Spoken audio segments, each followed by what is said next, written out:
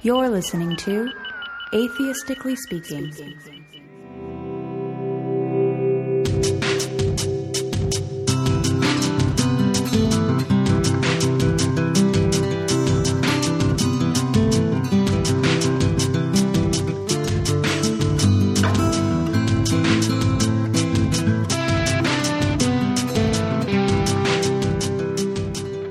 Hello and welcome to Atheistically Speaking. This is episode 202 and I'm your host, Thomas Smith. All right, got a great show, got a great interview for this episode and the next one. A little pattern I've been doing that I like quite a bit because I can reward my fine patrons with an early access to part 2. Just to quickly address something from last episode, I read the comment that was a little bit negative on how I had done the abortion debate / discussion. I'd like to just give a brief update. I've contacted both commenters. I think there were, by the end, it was 2 commenters, an emailer. So, I mean, it's something that I want to address very much. I take it very seriously because it's something that a number of listeners have expressed, a number of female listeners have expressed. So I was able to, I think, come to a pretty good understanding, or at least start to come to a pretty good understanding with the commenters via email. And they've both been invited to come on the show. And I think one for sure is going to. We'll see if the other person wants to come on. So that's where that is. So that's something I really want to do because that's really important to me. It was pretty hard to think that maybe I've been addressing an issue in a way that was I don't know, maybe what didn't quite meet the needs of all my listeners, you know, and that's something I take very seriously. So I'm excited for that because we can kind of just get on the show and discuss it and hash it out and maybe we'll all learn from it. So that's a little update on that. In the meantime, though, I better get to my guest.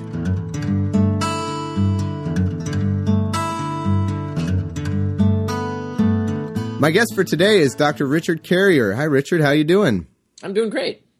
All right. I have now. I will say I saw you, maybe a couple of years ago in Sacramento for a talk you did on, Jesus mythicism, I guess and it was fascinating. I loved it. I meant to get you on the show, and alas, I just delayed too long until you had recently a blog post, which, well, more like a novel, I'd say. It was extensive. Yeah, on evolutionary psychology, and I saw it. I was so fascinated by it. I read it through it a couple times, actually. It took a while, but I was so fascinated by it, I wanted to get you on. So all I mean to say to the listeners is, we're actually not talking about Jesus for today, which maybe I hope it doesn't come as too much of a disappointment because I know your work is very popular among atheists. And I don't know, how about among non-atheists? Does anyone give it the time of day? Some. Yeah, it should get more attention than it is. But and we could always do a future show on that if you're interested. I would love to. I was going to say that. Maybe a future show on that would be amazing. I'd be really into that. But for the time being, this blog post is 90% of all Evo Psych false. It caught my eye. I was very curious about it. And I just wanted to ask you, how did you go from what? My first thought was this is a tome. This is a very long work. And secondly, what inspired someone who doesn't work in the field, a historian by trade, right? I mean, that's your main focus. Well, I have 2 trades. I'm a historian and a philosopher. I'm published in both fields. Even in peer-reviewed academic journals. So I do a lot of actual philosophy. And so this really fits into the category of philosophy of science, right? Right. It's a matter of epistemology and basically the foundations of scientific reasoning. What makes science a science as opposed to a pseudoscience, for example. Fair enough. That's the approach that I'm taking at it. And the reason it's so huge is that I've interacted with Evo Psych defenders so often that it's always like whack-a-mole apologetics, right? And I even say that in the article where I have to, they always come up with something else. So I had to make sure the article was complete. So there's really nowhere you can go once you're done with it. There's no weasel room in here. So that's why it's so long. It's supposed to be comprehensive. It's meant to be kind of like the ultimate go-to article for people who want to explore this question. Interesting. So can I just ask as a matter of introduction, how did you get turned on to this topic specifically, and what inspired you to put in so much work to do the research in this? Well, it's partly that's what I do is I find something fascinating, of course, yeah. and something that is a niche that hasn't been filled, and then I write an article about it.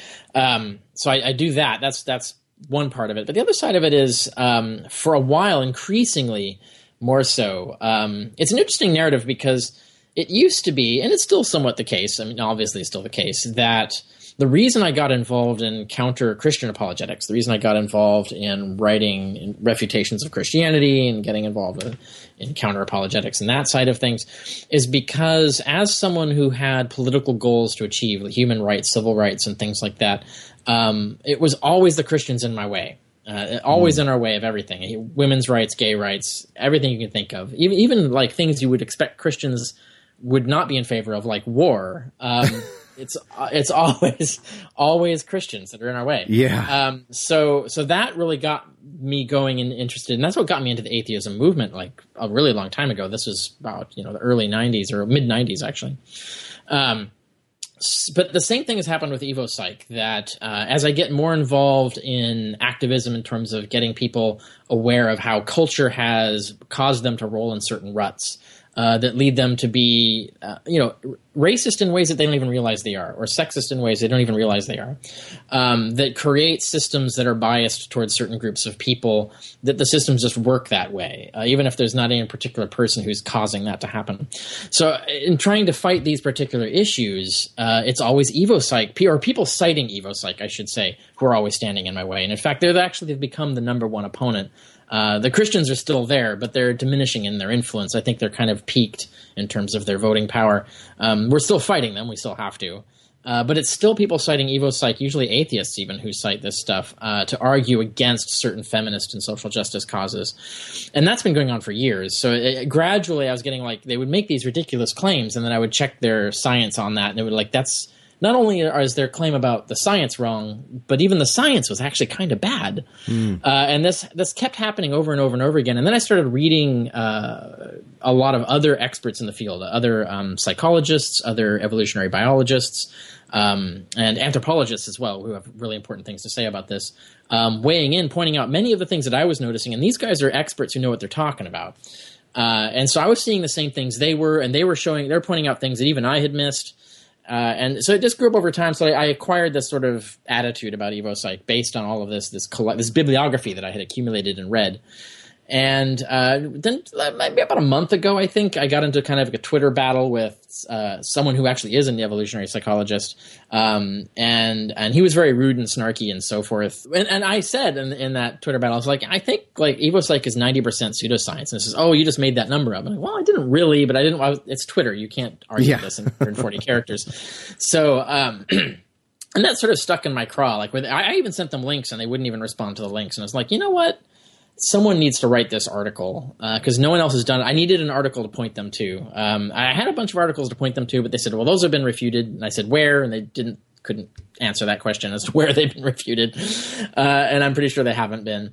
And I found all the individual links I had were insufficient by themselves. So I wanted to create a sort of a clearinghouse of all the reasons why so many people think EvoPsych is largely a pseudoscience. Not entirely a pseudoscience, but largely a pseudoscience. And so I composed this massive article on this with thorough links, careful analysis. I even look at one of the best defenses in the peer-reviewed literature of EvoPsych against its critics. So even the peer-reviewed literature acknowledges that EvoPsych has a lot of critics. And so I looked and analyzed that paper and found the serious flaws in even that paper. And then that's what led us to where we are here. Wow. Yeah. So, I mean, it's fair to say that it is a bit political because Evo psychologists maybe people just interpreting it badly or what, or have made it political. It's perhaps a little of both. I mean, it's difficult. It's just like with Christian apologists where you don't know if they're lying or delusional. Right? Because it looks the same, right? Yeah. So if they say ridiculous things, it's like you're either a liar or you're deluded and you're not seeing the facts or whatever. EvoPsych is the same way in the sense that you can't tell if people have a political motive or if the EvoPsych is just making them susceptible to political manipulation. You can't tell if what's going on because you can't see into their mind, right? Or maybe the behavior use EvoPsych on the internet, right? That's where people will just say it. This is my political position. EvoPsych supports it, yada yada, and they'll give you citations and stuff. That you do run into a lot. The actual EvoPsych people don't usually outright say those things. Sometimes they do, but usually they don't. But sometimes you can kind of get a strong whiff of it. It's very suspicious sometimes. But some of them might actually believe this. They might actually have duped themselves into thinking that this is a real science. Wow. So let's go ahead and, if you wouldn't mind laying out, because the basic premise, and I think you say this as well, the basic premise seems very intuitive, seems like something that would be promising. Why don't you go ahead and lay that out and why you think that it ultimately doesn't lead to a fruitful science, at least not yet? Yeah. Well, first of all, the basic premise, the most fundamental abstract premise of it is obviously correct, that human psychology evolved biologically by natural selection. That's everybody agrees that that's true. Even all the critics of EvoPsych agree that that's true.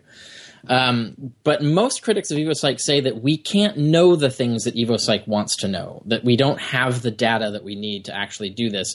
And one of the key points, for example, and this is one of several, it's not the only one, but it is the big one, is that we have a serious difficulty in disentangling what has biologically evolved in the brain and what is actually produced and perpetuated through culture. And this is one of the biggest problems with EvoPsych is that they never rule out culture. Almost never. There's very, very few exceptions to this. But they almost never rule out culture, either at all, some cases, or they use tests that are logically incapable of doing that. And consequently, they make a lot of assertions that are out of proportion to the evidence. They'll say that, well, we did this study, it proves this. And then someone will say, well, actually, you didn't rule out the contrary hypothesis. So in fact, that's invalid science. Many critics have pointed this out. I give many examples in the article, but the most ridiculous one is the gendered toys study, which is there are two of them even. It's really fantastically, it's almost comical, and yet the defenders of EvoPsych cite those as being examples of their best stuff. So it's kind of representative. So what are some of the shortcomings of those studies, if you don't mind? Well, I think people will be amused if they read the article description of them. So this is. Let's see if I can capture this right. So they gave a bunch of different kinds of toys to some monkeys, mind you, not apes. And for example, in one study, it was pots and stuffed dolls and a ball. I can't remember what else, but there's, for example, the stuffed dolls. The girl monkeys played with the stuffed dolls, and the boy monkeys played with the pots. The girls played with the stuffed dolls and the pots, and the boys monkeys played with the balls and trucks. That was the other thing. Yeah, played with it was a police car. That was a police car. So if a monkey knows what a police car is. Anyway, and they did parallel studies with Western. This is the other problem is they study weirdos, which is Western educated, industrialized, rich, and democratic people, as if we represent our savannah ancestors. It's ridiculous. The culture is so radically changed. The conditions and environment are so radically changed that you can't do that. But nonetheless, they studied these, Western kids and said, Western kids divide gender in the same way. Now, in reality, that's not what they found. They found that only the female monkeys seemed to have any kind of gender difference in their preference for toys. The male monkeys didn't have any. And then another study came along, and they claimed that it supported their study, but in fact it found the opposite. It found that the boys preferred one kind of toy over another and the females didn't. I don't know how they can claim that's a corroboration, but anyway, all of this is in my article if you want to see the details. Sure. But one of the key problems with this is that there is no frickin' way that a monkey knows what a pot is. A cooking pot. And there's no possible way there could be a gendered division in monkeys' preferences for toys for domestic tools like a pot. Pots didn't even exist when our ancestors evolved. The pot is actually an invention of the Bronze Age, which, we're talking 6,000 years ago. We're not talking like 1,000,000 years ago. Yeah. We're not talking 100,000 years ago. So the premise is just fundamentally comically absurd. This is like a classic example of pseudoscientific thinking. It's just off the charts, ridiculous. And yet they claim to have found results and claim that this supports their thesis of gender differences and interests in toys and so on, that proves fundamental gender differences between men and women. Women are just evolved to want to cook, and men are just evolved to want to play with police cars. 100% ridiculous. Yeah, especially if they're not using a monkey police car. If they're not specifically outfitted with monkey police officers, then maybe they'd have a point. That's just one example, and probably the worst example, and yet they still cite that as one of their best examples. It's interesting, though. I mean, just to try to push back a little bit, one of the things I have found fascinating is, and I'm honestly completely agnostic on this. I find you're sorry, not completely agnostic, but I'm willing to entertain. Like, if there's a good study that shows something, I'm totally willing to go with that. Sure, so am I. Actually, but why is it that? And maybe this isn't something you have an answer to. Maybe it is. It's okay either way. But why does it seem to be the case that so many maybe it's just anecdotes, but so many kids, they seem to be locked into things at such an early age. My nieces and nephews, it really appears, and maybe it's some sort of, I don't know, maybe it's an illusion of some kind, or maybe, I don't know, a misinterpretation, but it just seems like they're so keyed in, boys on playing with trucks and et cetera. It's cultural reinforcement. I mean, if you look at people who are having babies, they're already buying gendered toys before the baby's even been born.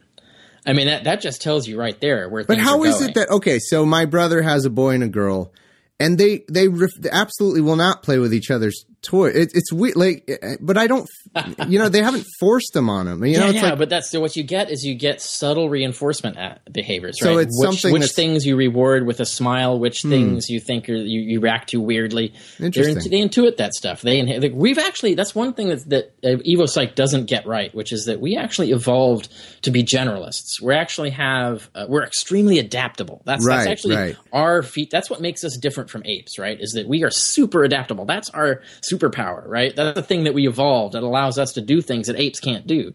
You can throw humans, like a band of humans, into any environment, and they'll figure shit out and come up with a culture that allows them to survive in that environment. That's what gave us this edge. That's what we evolved. Is this generalization of function. EvoPsych is all about denying the generalization of function and asserting that we are just a collection of specified input-output routines that each one evolved for a particular purpose. And I'm not straw manning either. You can look at the article that defends EvoPsych. It outright says this, and this is a ridiculous thesis. We know for a fact that we're generalized in function. Now there are certain specific tracks where there are some things we can maybe get to that, where I think EvoPsych has got something right.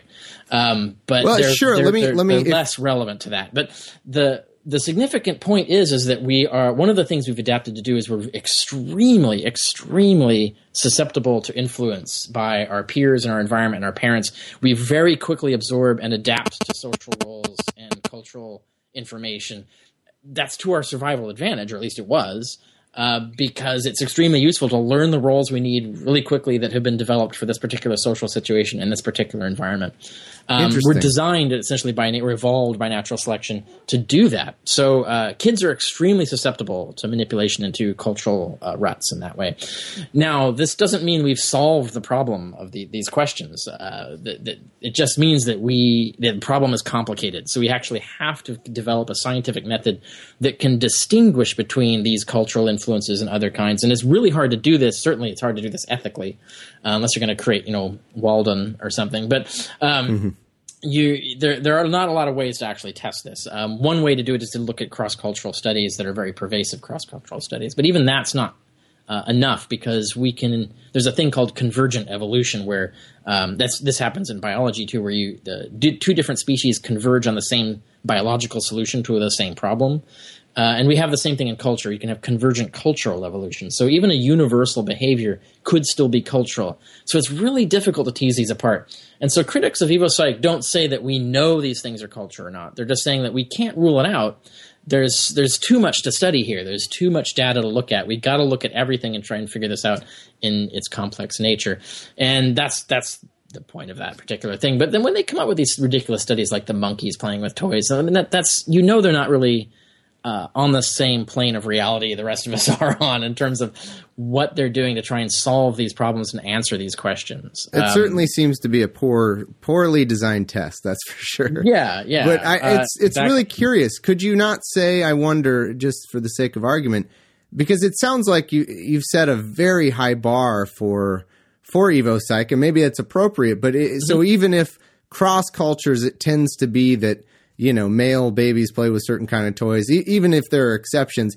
Hypothetically, if you find a vast majority tend to play with a certain kind of toy and females tend to prefer other toys, depending on what your findings are you saying, so even then it could just be some sort of cultural phenomenon that we can't really prove it's evolutionary? It seems like a very high bar. You would have to rule it out. I'm not saying it's impossible to do that. It's just you'd have to come up with a test that's capable of doing it, right? And if you can't, then you just can't know. I mean, that's the fundamental thing about science is if you can't test it, if you don't have an instrument that can observe it, you just have to admit you don't know. You can't just magically wave your wand and invent knowledge. And that's like a fundamental distinction between science and pseudoscience, is that science admits that it can't know something.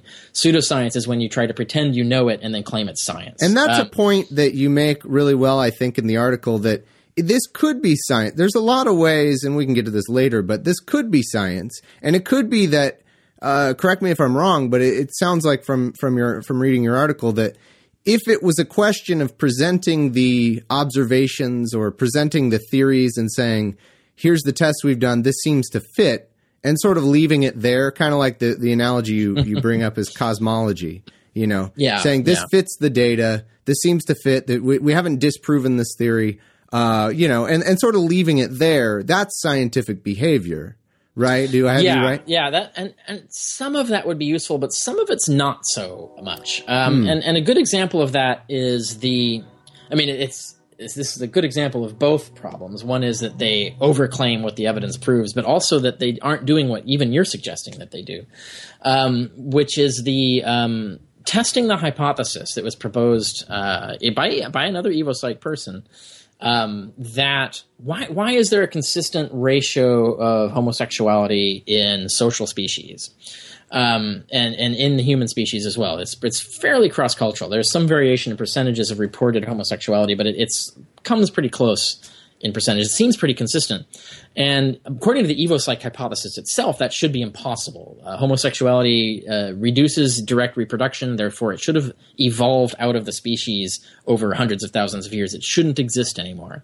Is that really hold on, is that not a straw man? That's not a straw man? This is what EvoPsych people say themselves. They'll say themselves that we can't explain this. This is something we should look at and try to but even among, just regular plain old evolutionary biology, we recognize that there's things that... That's true. So are you saying I'm giving him too much credit? Yeah, no, but you're thinking of like things like Down syndrome and other things where we do know that there's like extreme outliers that we're not adaptively evolved. But no, homosexuality has a higher percentage than those things in the population. It's very difficult to explain mathematically why it exists, even as by an outlier theory. Now, it could be an accidental byproduct of something else. Right. And that's another issue I talk about in the article. There's a lot of things that EvoPsych people assume must have been adapted. A lot of that stuff could just be random noise. It's the accidental byproduct of something else. So that's entirely possible. But this other hypothesis that was proposed, which was the kin selection hypothesis, and there's a lot of data to support it. It's not proved, but it's an example of where there's a lot of evidence from a lot of different areas, different directions that have accumulated and converged on the same conclusion. So it's kind of one of their best examples of something that they've got a good case for, except they aren't at the point of proving it, but it's at least something that's worth looking at, right? And that's the kin selection hypothesis, which is the idea that homosexuality, and you don't want to have too much of it, you don't want to have too little of it.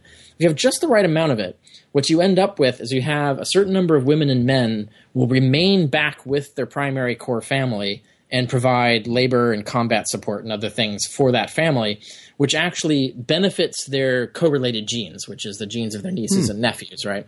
And you can show mathematically that this works out as long as the benefit of having those people stay home is large enough.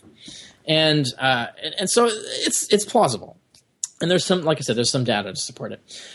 But what the EvoPsych community did is they did some ridiculous tests that they claimed refuted this hypothesis, but the tests were completely 100% incapable of doing that.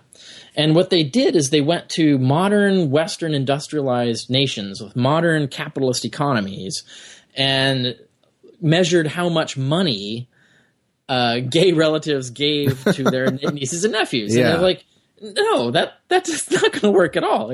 And of course, they found nothing. They found no significant difference. So the hypothesis refuted. It's like, no, that can't refute the hypothesis. I mean, first of all, money didn't exist when this stuff evolved. Yeah.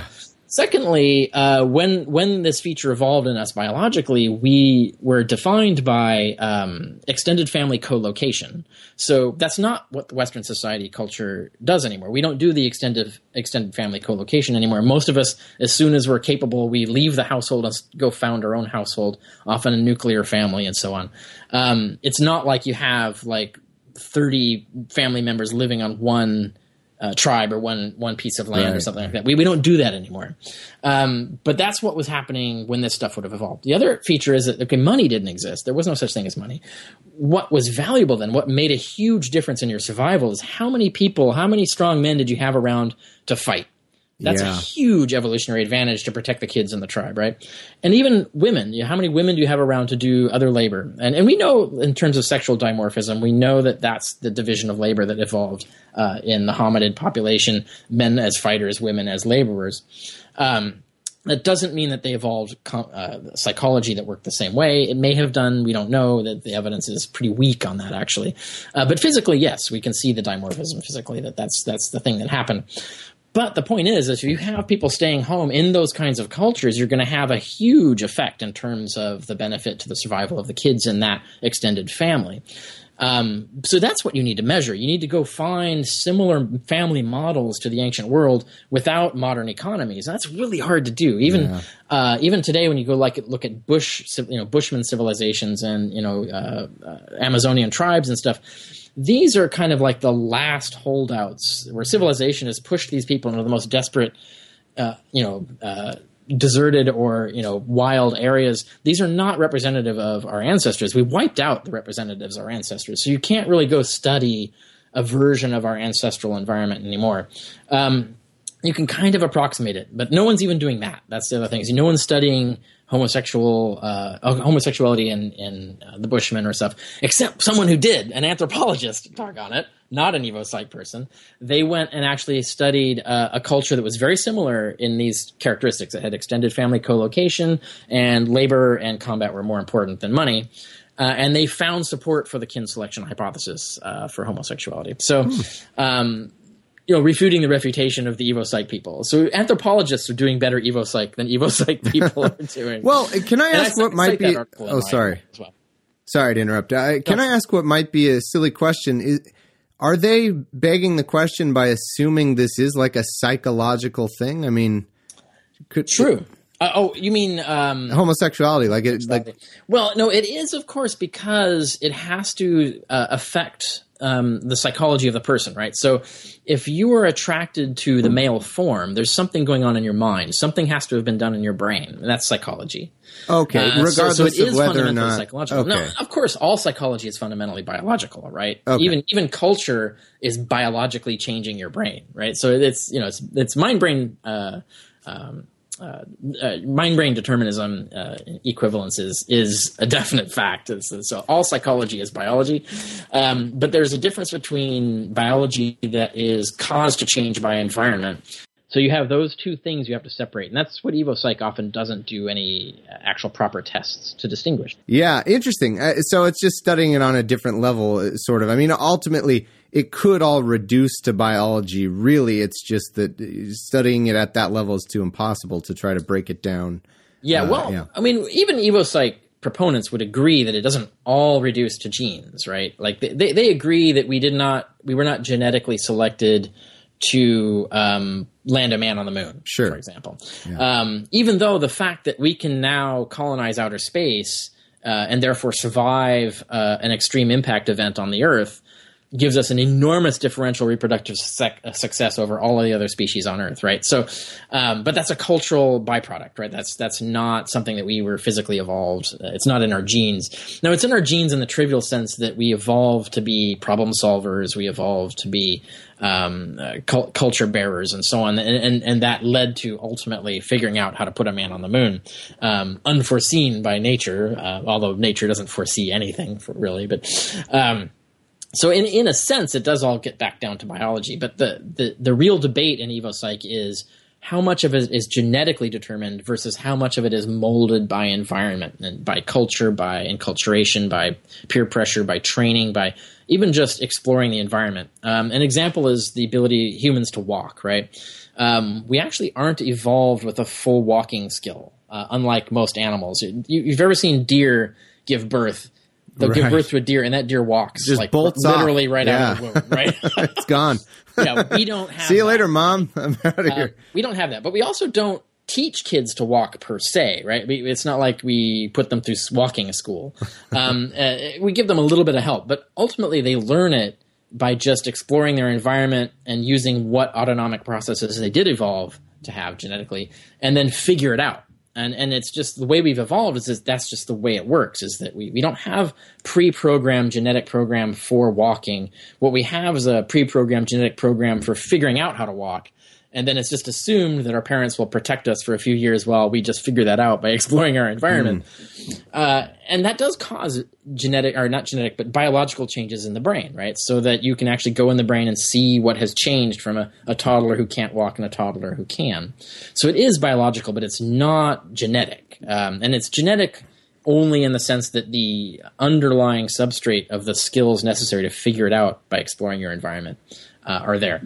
And a lot of what we do and figure out and become as persons, even culturally, what we think is culture, could be that kind of thing where we learn it from the environment. And so there are a lot of questions, a lot of alternative hypotheses you have to be able to rule out before you can rule in genetics, especially if, as most EvoPsych people, and in fact, I'm not aware of any example of an EvoPsych study that actually tries to find a genetic basis for any behavior. They just assert that there is one, but they never actually do genetic studies. And this is, I point out, a lot of critics of EvoPsych, experts in the field, have pointed out this is a problem. It's not an unsurpassable problem. There are other ways to try and get the evidence that they want. But if you're not even going to do genetic studies, you're ruling out a huge area, essential area for trying to prove the kind of hypotheses that they are proposing. That seems like an obvious thing. It seems like such an easy fix is what I mean to say. Well, it's not an easy fix because it's so hard to do. And that's, I think, part of what drives the pseudoscience within EvoPsych, the pseudoscientific content of it, is that doing the real science is frickin' expensive. It costs shit tons of money. It's funding. Is that the issue? Yeah. And there's this assumption that, well, we can't afford the studies we want to do, but these are the studies we can afford to do. Let's pretend those studies can accomplish what we want, and let's do those studies. And so they pump out literally thousands of studies that are super cheap studies where they just hand out questionnaires to college students in their class, for example. And they think that this is doing good science, and that's really not. I mean, even critics of psychology, just regular psychology, have pointed out that this is bad science, even in psychology, much less trying to extend it to EvoPsych, where you're trying to prove two different hypotheses simultaneously, not just that the behavior exists, but also a causal explanation of the behavior. It's double hard. I was just going to say, if no one's willing to invest the real money to do the real studies they need to do, then they can't do the science. And it's unfortunate, but that's the fact. Right.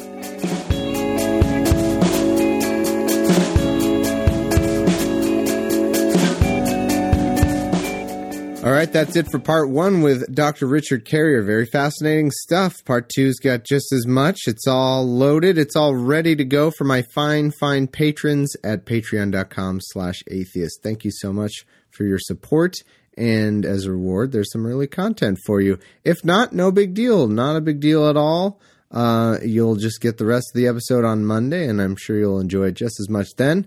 So thank you for listening. I want to thank my patrons, specifically Kyle Reiser, Zimu Zinu, Adrian Borshchoff, Michael, Jonathan Moyer, Jay Aldenwalt, Bangs Naughty Bits, Christian J, Peter Skelton, Brian Gareford, Dale, Matt Garrett, Samantha, and that's it. Thank you guys so much. Enjoy your early sode, as well as I think Jake and I are going to get back on the bonus content. So all kinds of bonus stuff for my lovely patrons over at patreon.com/atheist.